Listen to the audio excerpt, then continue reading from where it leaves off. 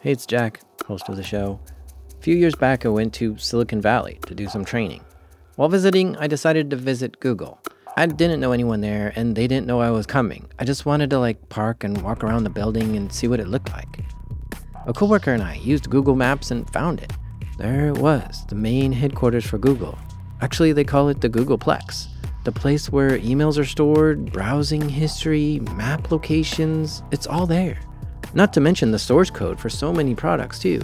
And if that data isn't in these buildings, the people who work in these buildings have access to that data. So we find the place, we pull into the parking lot, no guard gate in the parking lot. Cool, we park the car.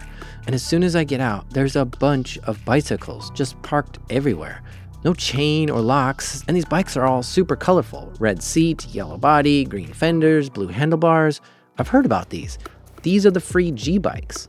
Googleplex is so big and employees need to get across the campus, so they put these free bikes everywhere for employees to ride. And I have no idea why every single bike isn't stolen every night from this place, but whatever. My friend and I walk past these bikes and up to the Google offices. The campus reminds me of a university. Instead of one giant office building, it's many smaller buildings spread out all over the place, with sidewalks going everywhere. We walk onto the campus, between some buildings. We get among the buildings into a courtyard. There's a sand volleyball court with a game being played right in front of me. And I can see across the street there's a Google athletic field where a soccer game is going on. There are people on Google bikes just whizzing by us, and we found a giant Android robot statue. I took a selfie, and we hung out on the campus for a minute. A lot of engineers and technical people were just walking on past us. I wondered what they did.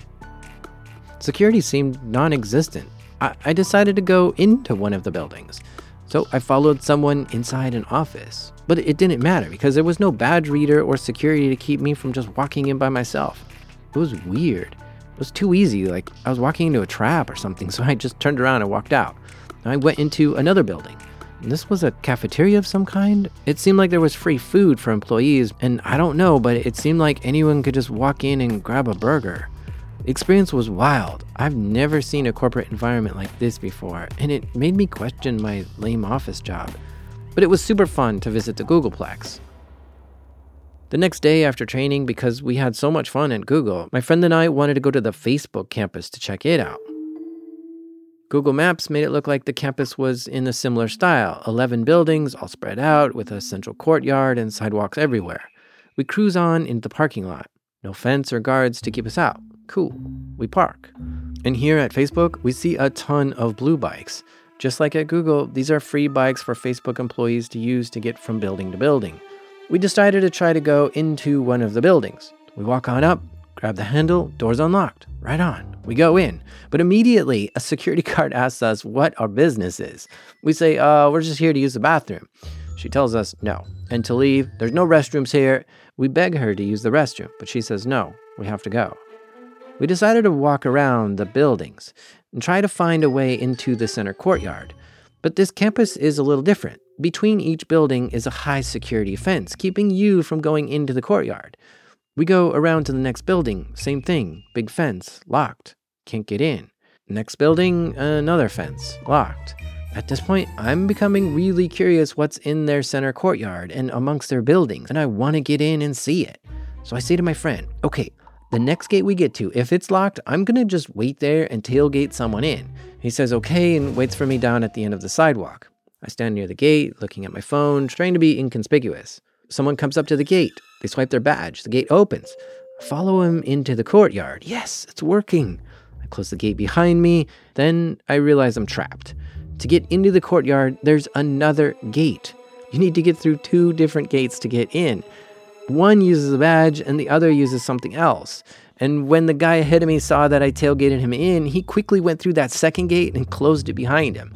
I was now stuck between the 2 gates. I couldn't get into the courtyard because that gate was locked, so my only option was to go back out, the same gate I came in. So I did. Security of Facebook thwarted my half-ass attempt at getting in. Not bad.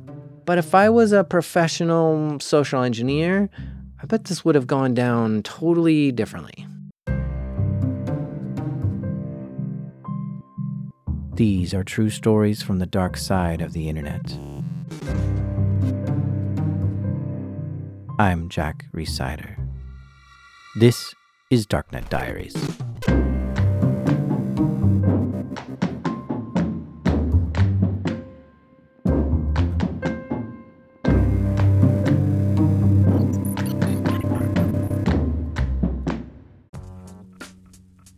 This episode is sponsored by Dakota State University. From the plains of South Dakota, Dakota State University is reimagining the future of cyber and AI, one idea and one degree at a time. If you haven't heard of them, it's time to pay attention because Dakota State University is looking to prove that the best cyber program can come from where you least expect it. DSU is partnering with some of the biggest players in cyber, including the National Security Agency and the U.S. Army, to shape a more secure future for all. Relentless minds, game-changing facilities, revolutionary affordability. It all adds up to one dynamic vision for their next chapter. To learn more about their mission, go to dsucyber27.com. That's dsucyber27.com. Dakota State University, rising to the challenge.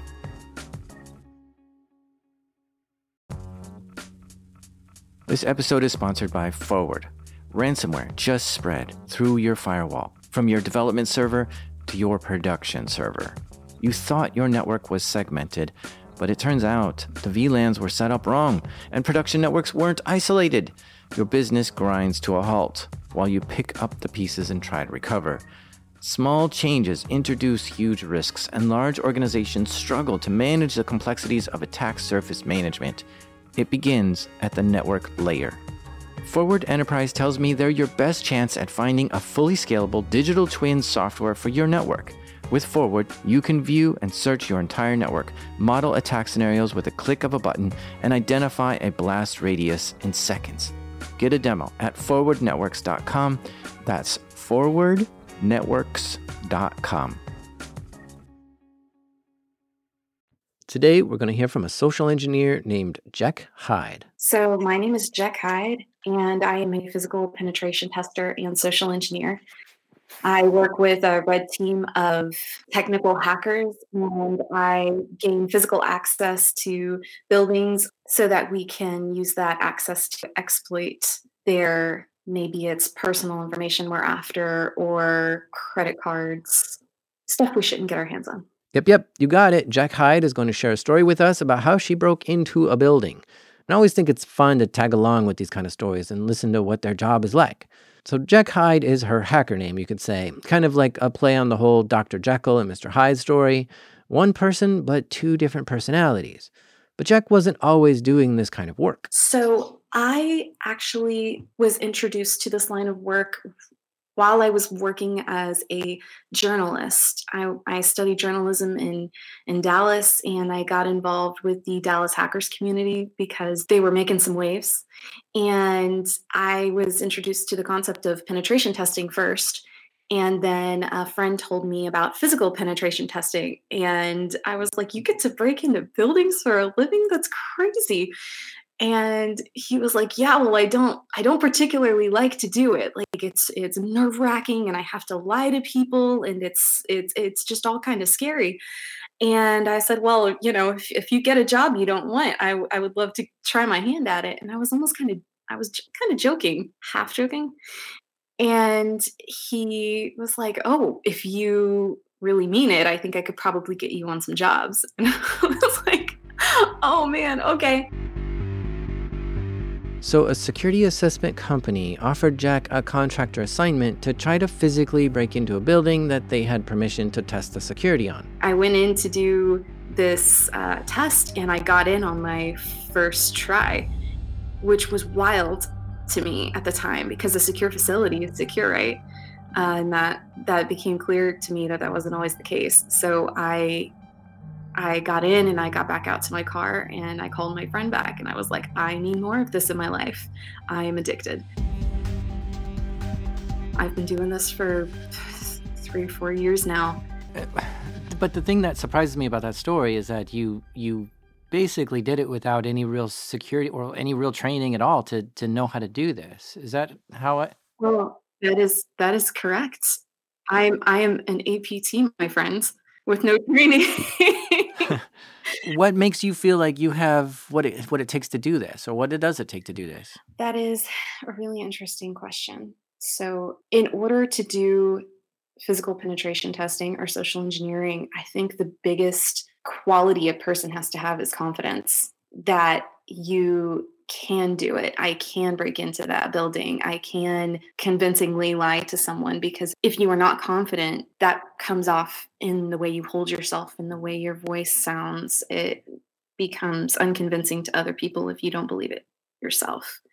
So I think my time in theater and my time in journalism, learning how to talk to people, learning what questions to ask, how to put people at ease, that probably is what set me up for a successful career in physical penetration testing and social engineering. Actually, I've heard this before. Jack said she had a background in theater as well as journalism, and other penetration testers have told me to get good at social engineering, take an improv class or an acting class, because there they'll teach you how to become someone else and be convincing. You'll learn how to react to really zany situations and be able to get through it cool and calm. So yeah, acting does play a big part in sneaking into places. Now, if you couldn't tell, Jack is female, and she sometimes uses this to her advantage while doing these social engineering missions. She also uses different costumes. Yeah. So I have several different disguises that I can switch out my appearance relatively quickly on site if I need to.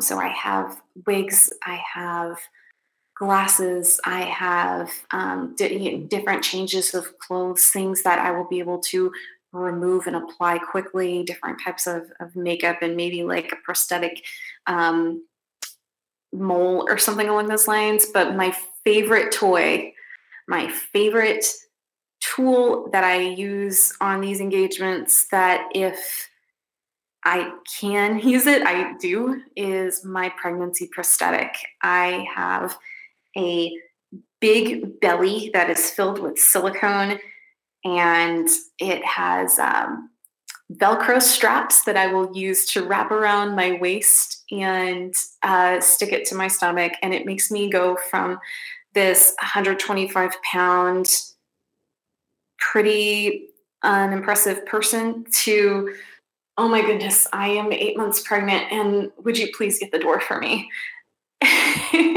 And when I have that option and I do use it, it works 100% of the time. Oh my gosh, that's so evil. Now I see why she's Jack Hyde. Dr. Jekyll is a good person, but Mr. Hyde is sometimes shockingly evil. I mean, can you imagine seeing a woman who's 8 months pregnant coming down the hallway holding her back and her belly, asking you to kindly hold open the door, and you just close it in her face and say, "Badge in like everyone else, lady."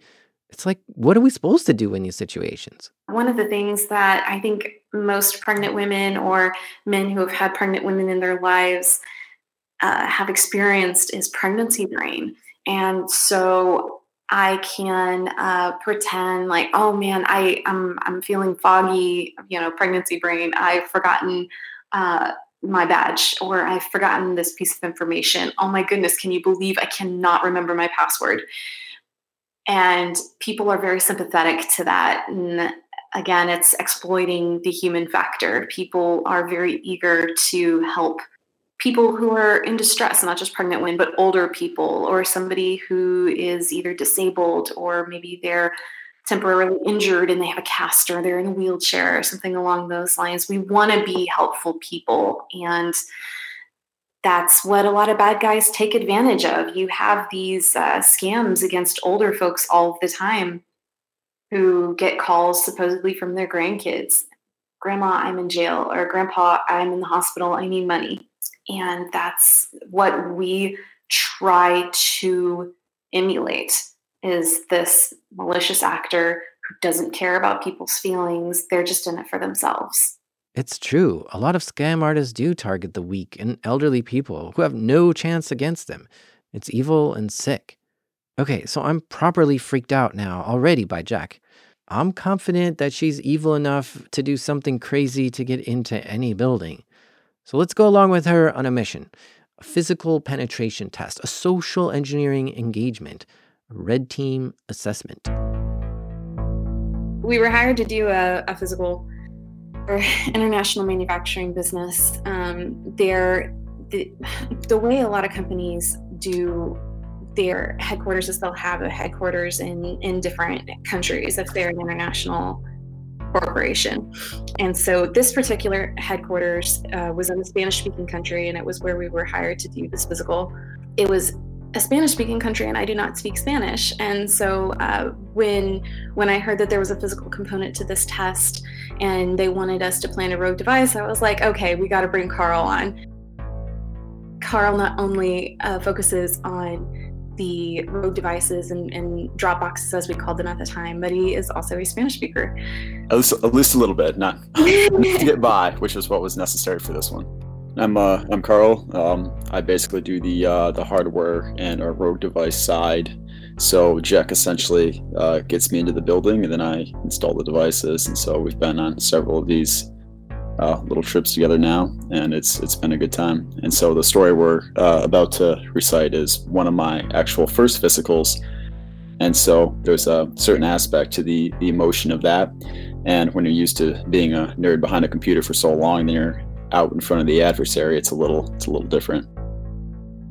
So the objective is to break into this manufacturing plant in a Spanish-speaking country, plant a rogue device so that they can try to use it to hack into the company and then get out. They have permission from the head of security to conduct this intrusion, which is to assess the security of the facility. The team consists of Jack Hyde and Carl. Jack is a physical penetration tester. She's an expert at sneaking into places that she shouldn't be in. And Carl is the hacker. He's an offensive security certified professional, which is a training course and certification that teaches you how to hack computers. He's a coder, and he knows his way around operating systems really well. But most of all, Carl has a real passion for computers and breaking into stuff. So the two together make a very dangerous pair. So when we get a client, the first thing I want is an address of the building that they want tested. And then the first place I go after that is Google Maps. I am looking at this from bird's eye view, satellite images. I'm looking at it from the street view. I want to know everything I can just looking at the building from the outside. And what I found looking at this building on Google Maps was that there was basically a fence or a wall surrounding the thing. It was not just any fence, it was actually a palisade style fence with like this curved top and this like three-pronged, very aggressive topper. There were two entrances to get into this building, one for trucks and deliveries, and the other was for workers. From Google Maps, she could see that these two entrances had a guard shack right next to the entrance, which would watch that everyone used their badge to get into the turnstile and into the building. This was a pretty aggressive security situation where there was pretty intimidating fence, there was a guard checkpoint, and I found photos of the badge readers online because people post everything on social media. And so I knew what kind of badge system they were using. Jack's first thought was, okay, maybe they can find a nearby coffee shop, see somebody with the badge to this place, bump into them casually, clone the badge in the process, and then walk away. But when she started getting the badge cloning devices together, she had second thoughts. This stuff looks kind of intimidating, and you don't want to be carrying it through airport security in countries where things might not be as safe as they are here in the US. So unfortunately, bringing my badge cloning equipment wasn't an option for this particular job. And so we were going to have to figure out, we're like, okay, maybe there's a way that we could like jump over this fence. Maybe if we found like a tree or a dark spot, it didn't seem particularly well lit at night. And so I was like, okay, maybe jumping this thing might be an option. It wasn't concertina wire, and we both are relatively physically fit people. And so we were kind of playing with that idea, and we were like, okay, that's definitely an option. Jack and Carl did some more passive reconnaissance and decided to fly to the location to try to find a way in. They arrive and decide to scope out the place from a distance to see if they could find any weak spots in security where they could just sneak into the building. When we got there, though, we performed on-site reconnaissance. And when we got there, we realized that there were like 3 guard booths around the facility, and they were all manned 24/7. On top of that, there was like a police watch that did rounds around this facility and the neighborhood around it at night. And so that we knew right away, we're like, okay, there's no way we're jumping this fence. It's just not gonna happen. Okay. The manufacturing company seems to have their security in order. Lots of cameras and guards and fences and turnstiles and only 2 entry points. Gosh, this is going to be hard. Walking in off the street doesn't seem to be an option here. And you're not going to get in this building without a badge. And if you try to go up and lie to the guard who may not even speak your language and you get caught, the whole engagement is blown. And potentially face angry law enforcement officers and guards whose language we don't speak. Or they can use a completely different strategy to get into this place. So we started looking at our options, and this was kind of the plan B that we had been building up before we got in country, that we were going to lean back on if we decided that like a more covert infiltration wasn't going to be an option. And so when I was doing reconnaissance, I looked at a lot of social media accounts. I looked at LinkedIn and Facebook, and Instagram is a big one, and just plain Googling your company and the country it's in. And what I'm looking for is a mark. In social engineering lingo, a mark is the victim person, a person who you think is just gullible enough to be tricked into doing something for you. Jack is going to do a bamboozle on someone, and she needs to find that perfect victim. She's going to places like LinkedIn and seeing what people are into. She's looking for people who might be somehow eager for acceptance, or they show a lot of vanity, or maybe there's just somebody who's really greedy. If Jack can find someone like this, she can try to trick them into doing work for her. And after researching this long enough, she found someone, a mark, who she chose because of their idealism. So this person had single-handedly put together a coalition of their coworkers and started up a food bank. And he convinced them to not only volunteer at this food bank, but donate their time and resources to help building it up. And they become a movement in their community to help feed the hungry. And that became where I focused my attention on these people. I think I just saw Jack turn into Mr. Hyde. She's choosing the people who set up a charity as her mark. She's planning on exploiting their caring and good-hearted natures so she can get into this building. Ooh, that's evil. So we built up this pretext that I was a woman named Bridget and Carl was this guy named Ted, and we were both involved in the department of our company back at the headquarters in the United States. And what we did was we put a fish together, a phishing email, with a domain that looked a lot like our target company's domain. Instead of targetcompany.com, it was targetcompany-communityresources.com. And then Bridget and Ted, these 2 fake people, kind of went back and forth talking to each other, talking about this conference that was going on in that country for our company. And we were talking back and forth as if we were going to this conference. Hey, Ted, are you going to that conference in November? And he was like, yeah, the whole family's coming. Well, we're looking forward to it. I'll see you there. And I would respond, yeah, that's fantastic. Well, we should swing by and see our offices, our headquarters in country while we're there. And he says, yeah, that sounds like a fantastic idea. Actually, there's a team there that put together a food bank that I would really love to meet. So now Jack is acting like Bridget and Carl is acting like Ted, and they are both acting like they help with charitable activities from the corporate office in these emails. But so far these emails have only gone back and forth between Jack and Carl. This is just to build up the pretext. See, a pretext is a cloak. It's a disguise that hides who you really are. And it has to be believable. So by sending emails back and forth between them, it builds this up.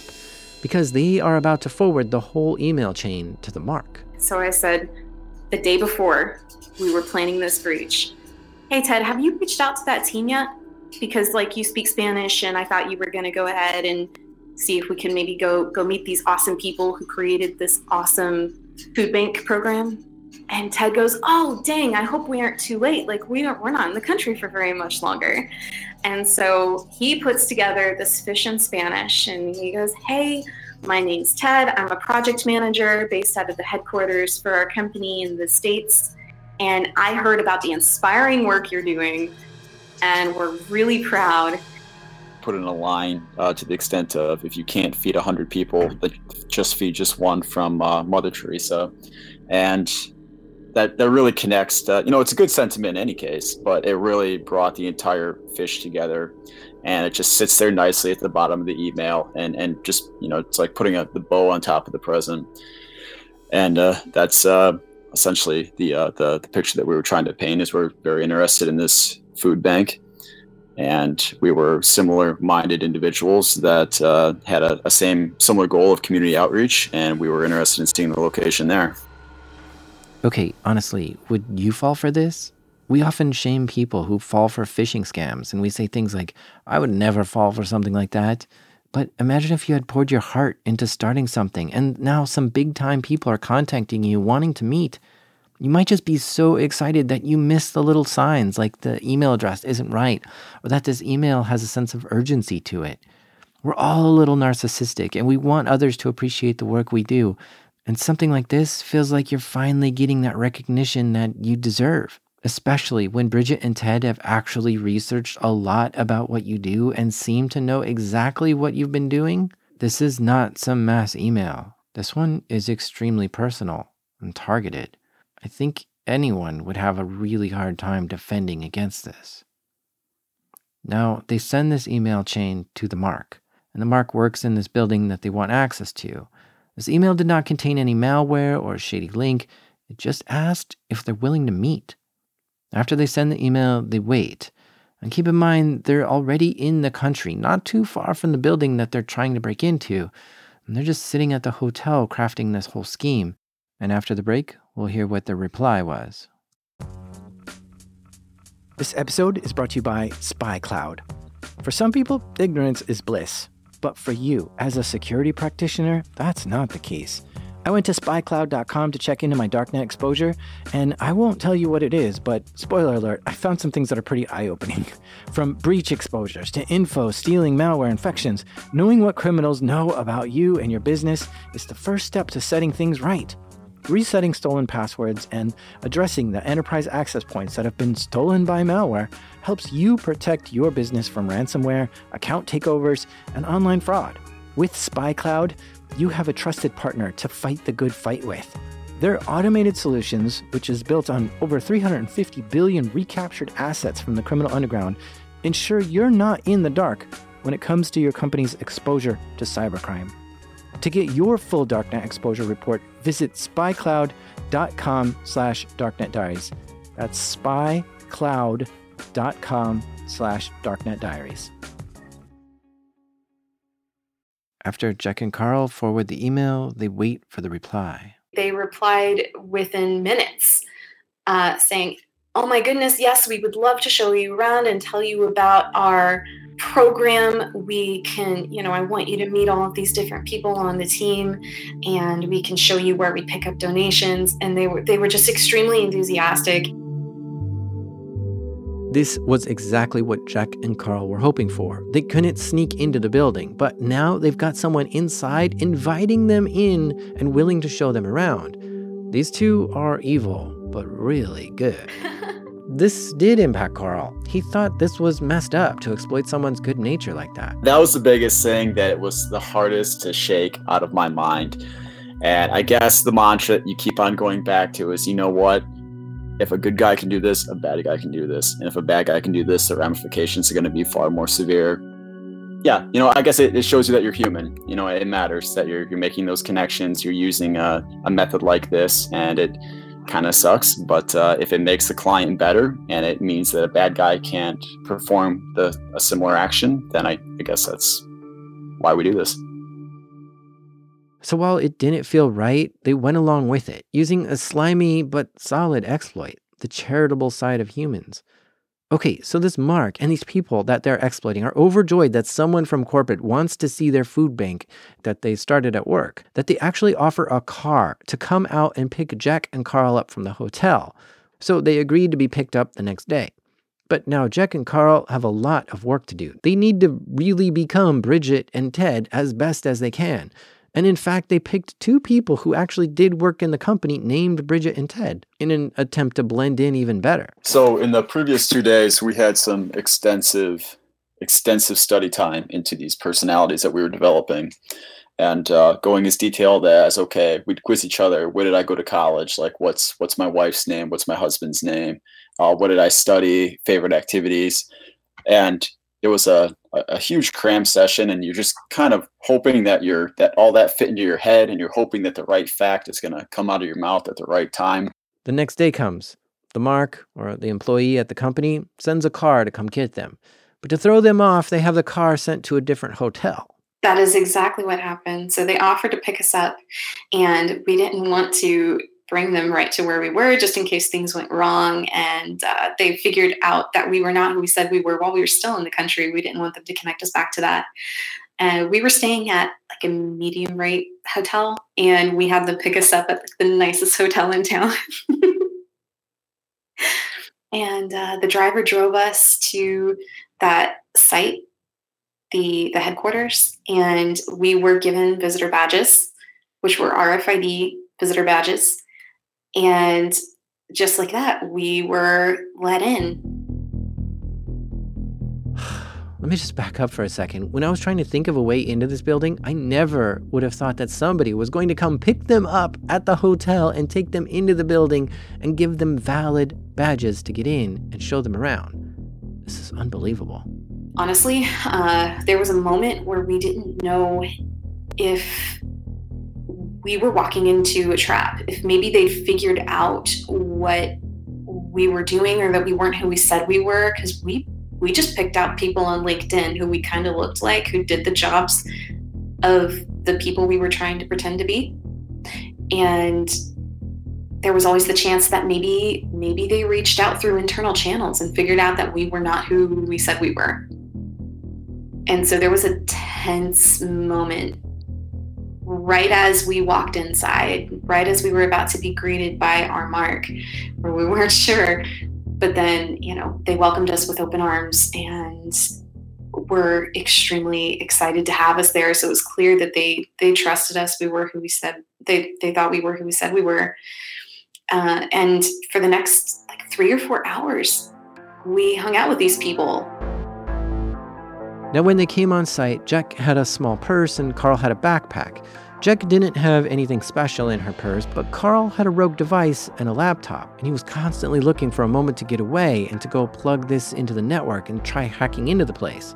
But the team kept giving them a full, extensive tour of the whole facility. In this 3 or 4 hours when we were in the building, we're talking with them about community outreach and all of this, and in a way, that kind of made it easier because being genuinely interested in that, it comes from the heart, so it makes you come off more genuine, and I don't think they really suspected too much there. Had we had to talk about something too scientific like nuclear propulsion or something, we probably would have been outed a lot faster.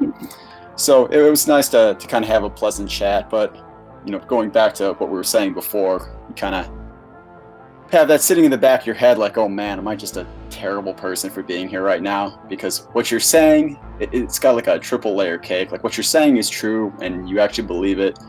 But that middle layer is, well, I'm here for doing something completely different. I'm actually malicious, even though I'm talking about a good subject right now. Then you get that third tier, like, well, you know what? It's for the best anyways. And so there's a ton of emotion going through you at the time. But it was pretty extensive, about 3 or 4 hours.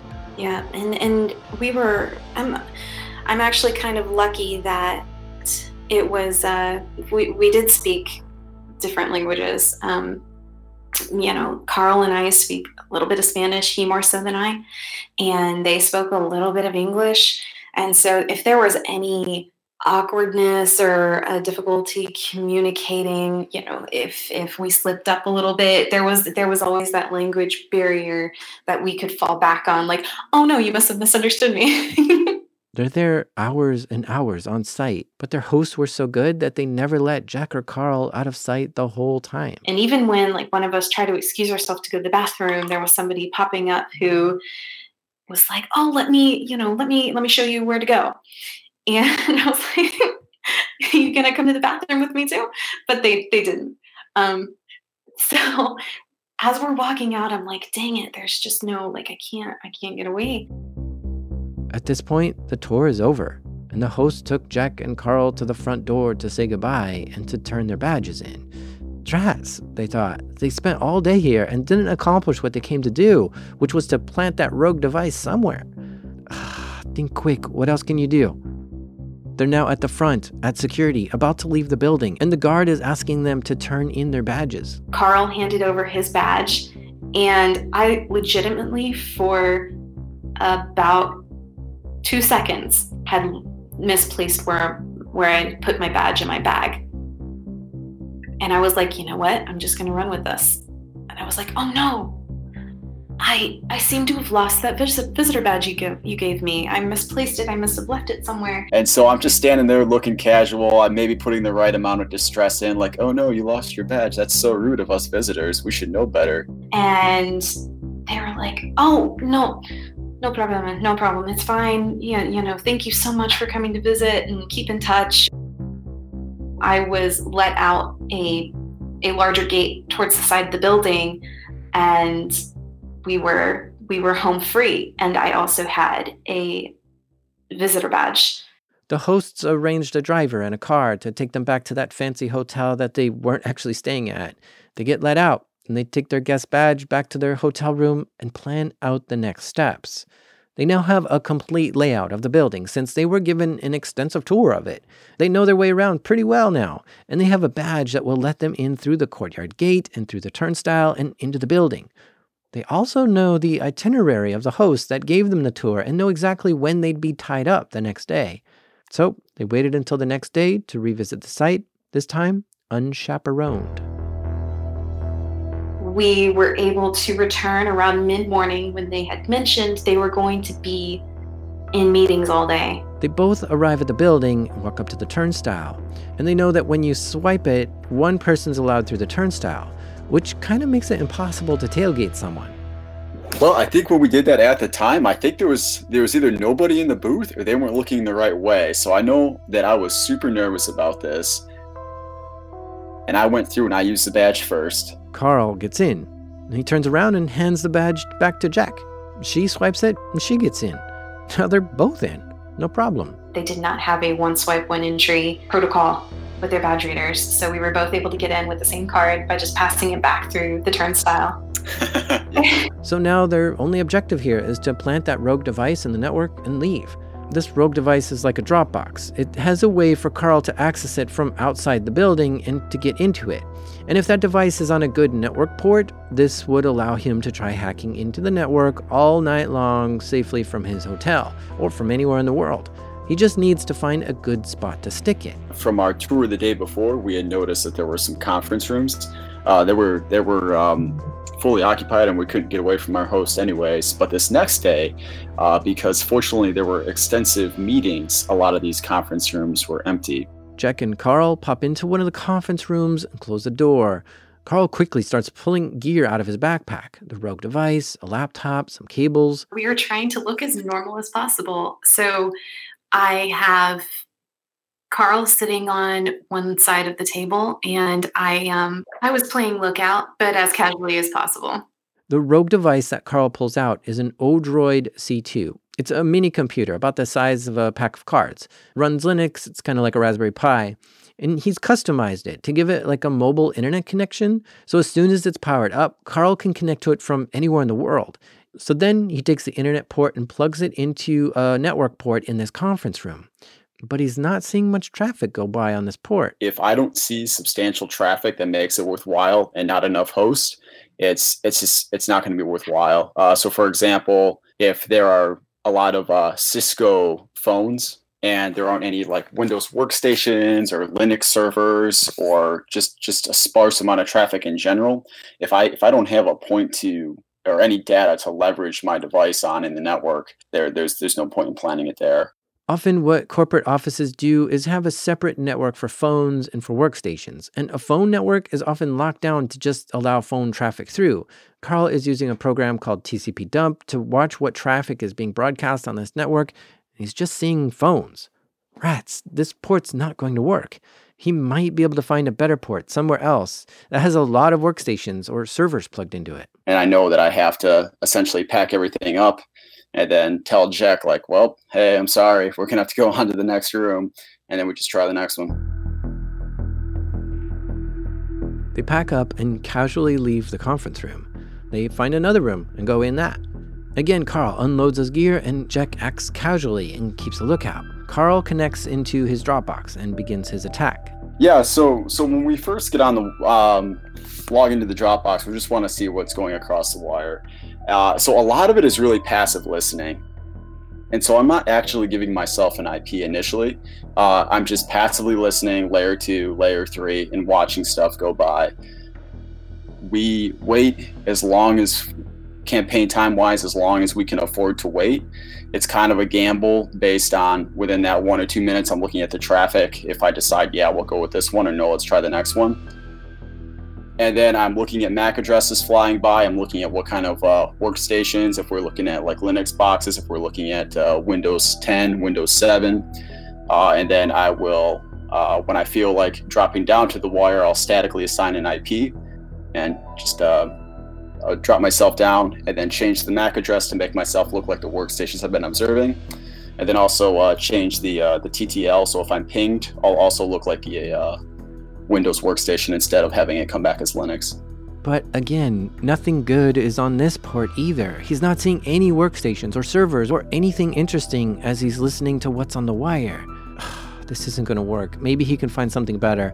So the team once again picks up all the gear and goes to find another room to try again. They're starting to get a little worried that the conference rooms might be all locked down.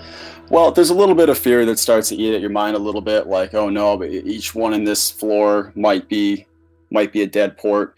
But the third one, something was different. I did notice in the first two, the port was a little bit dustier, but I thought, you know what, we're here. I'm going to go for it. I'm going to try it.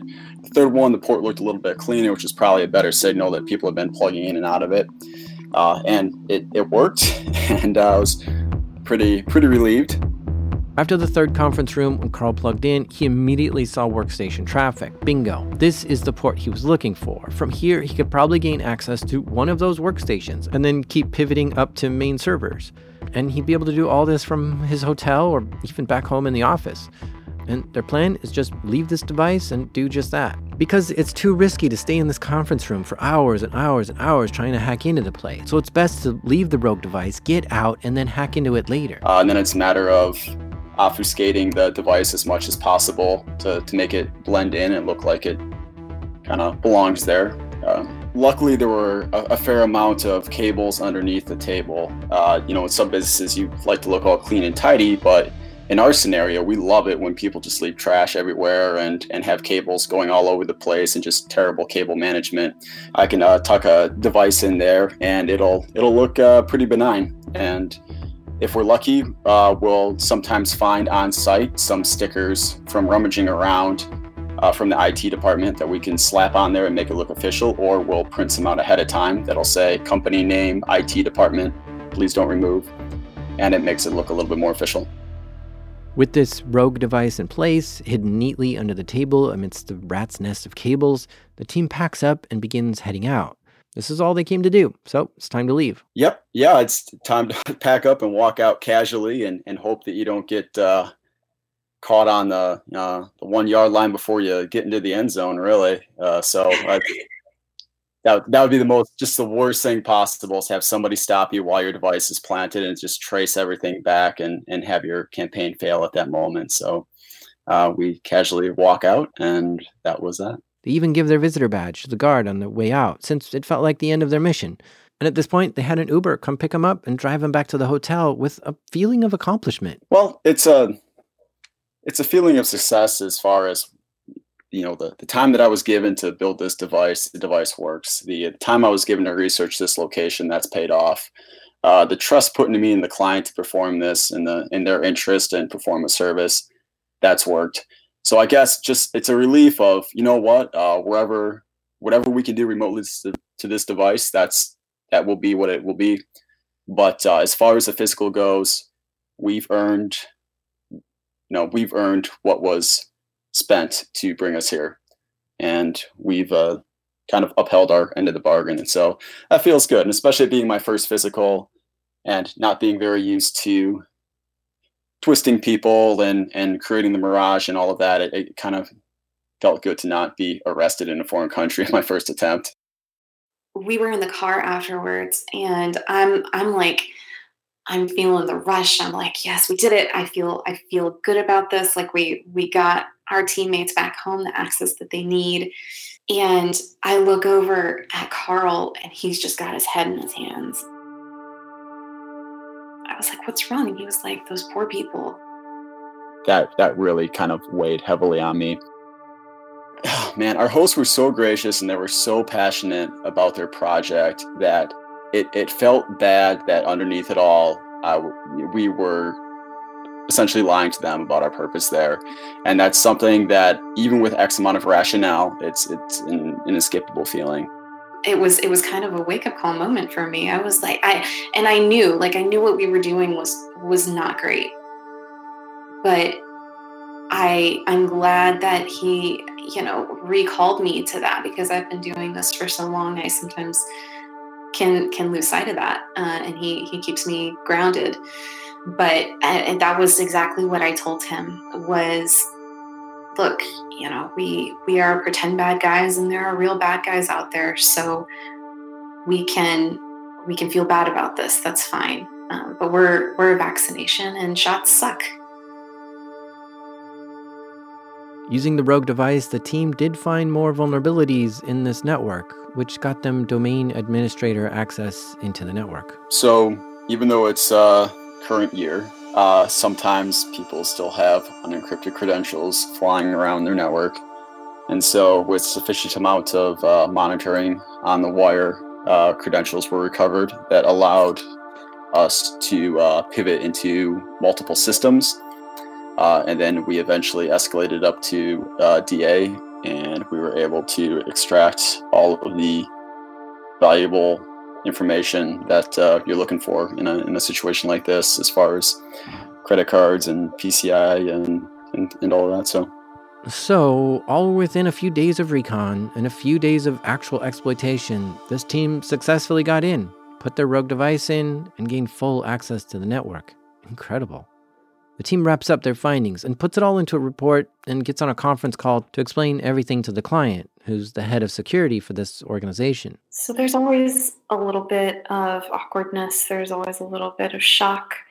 I think a lot of people assume that it's going to end up better for them and speak better of their security than it ends up being.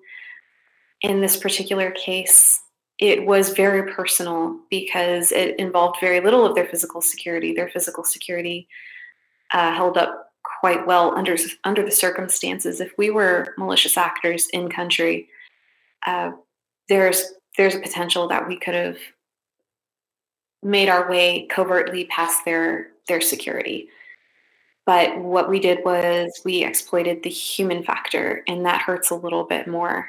And so we not only had to explain the situation to the folks who received our report, but then they had to go down and debrief this team. Now, because the team felt bad that they exploited these people, they tried to make something positive from all this, and they really pushed hard to have the corporate headquarters connect with this food bank project and get acknowledgement and help from corporate. And that did, in fact, happen. The headquarters was happy to see the food bank project, and they helped give it more resources and recognition to make it even more of a success. And in this particular case, the big thing they could improve was their security awareness within the company, doing things like double checking domain names. When people put pressure on you to like do something quickly to give them access to a piece of information or a file or a physical location quickly, that should raise some red flags for you. And that's exactly what we did in this case. Was we showed up in country and said, hey, we're only going to be here for a couple more days and we're off to this conference. So if you want to meet us and you want this food bank project to be noticed and maybe get a little bit more funding for it, you need to meet with us soon. You need to give us an answer soon. And we took advantage of that. And you know what? The people who started this food bank project, the Marks that got social engineered by Jack and Carl, this is a story they're always going to remember. And this is a story they'll share with everyone. A story like that will certainly travel around the company, about the two evil penetration testers who exploited such good people. And whoever hears the story will think twice about what a bad guy is actually capable of. These people still work on their food bank project, but now they validate their guests a little closer before showing them around. So hopefully this is a good lesson they learned, which, at the end, makes security a little better.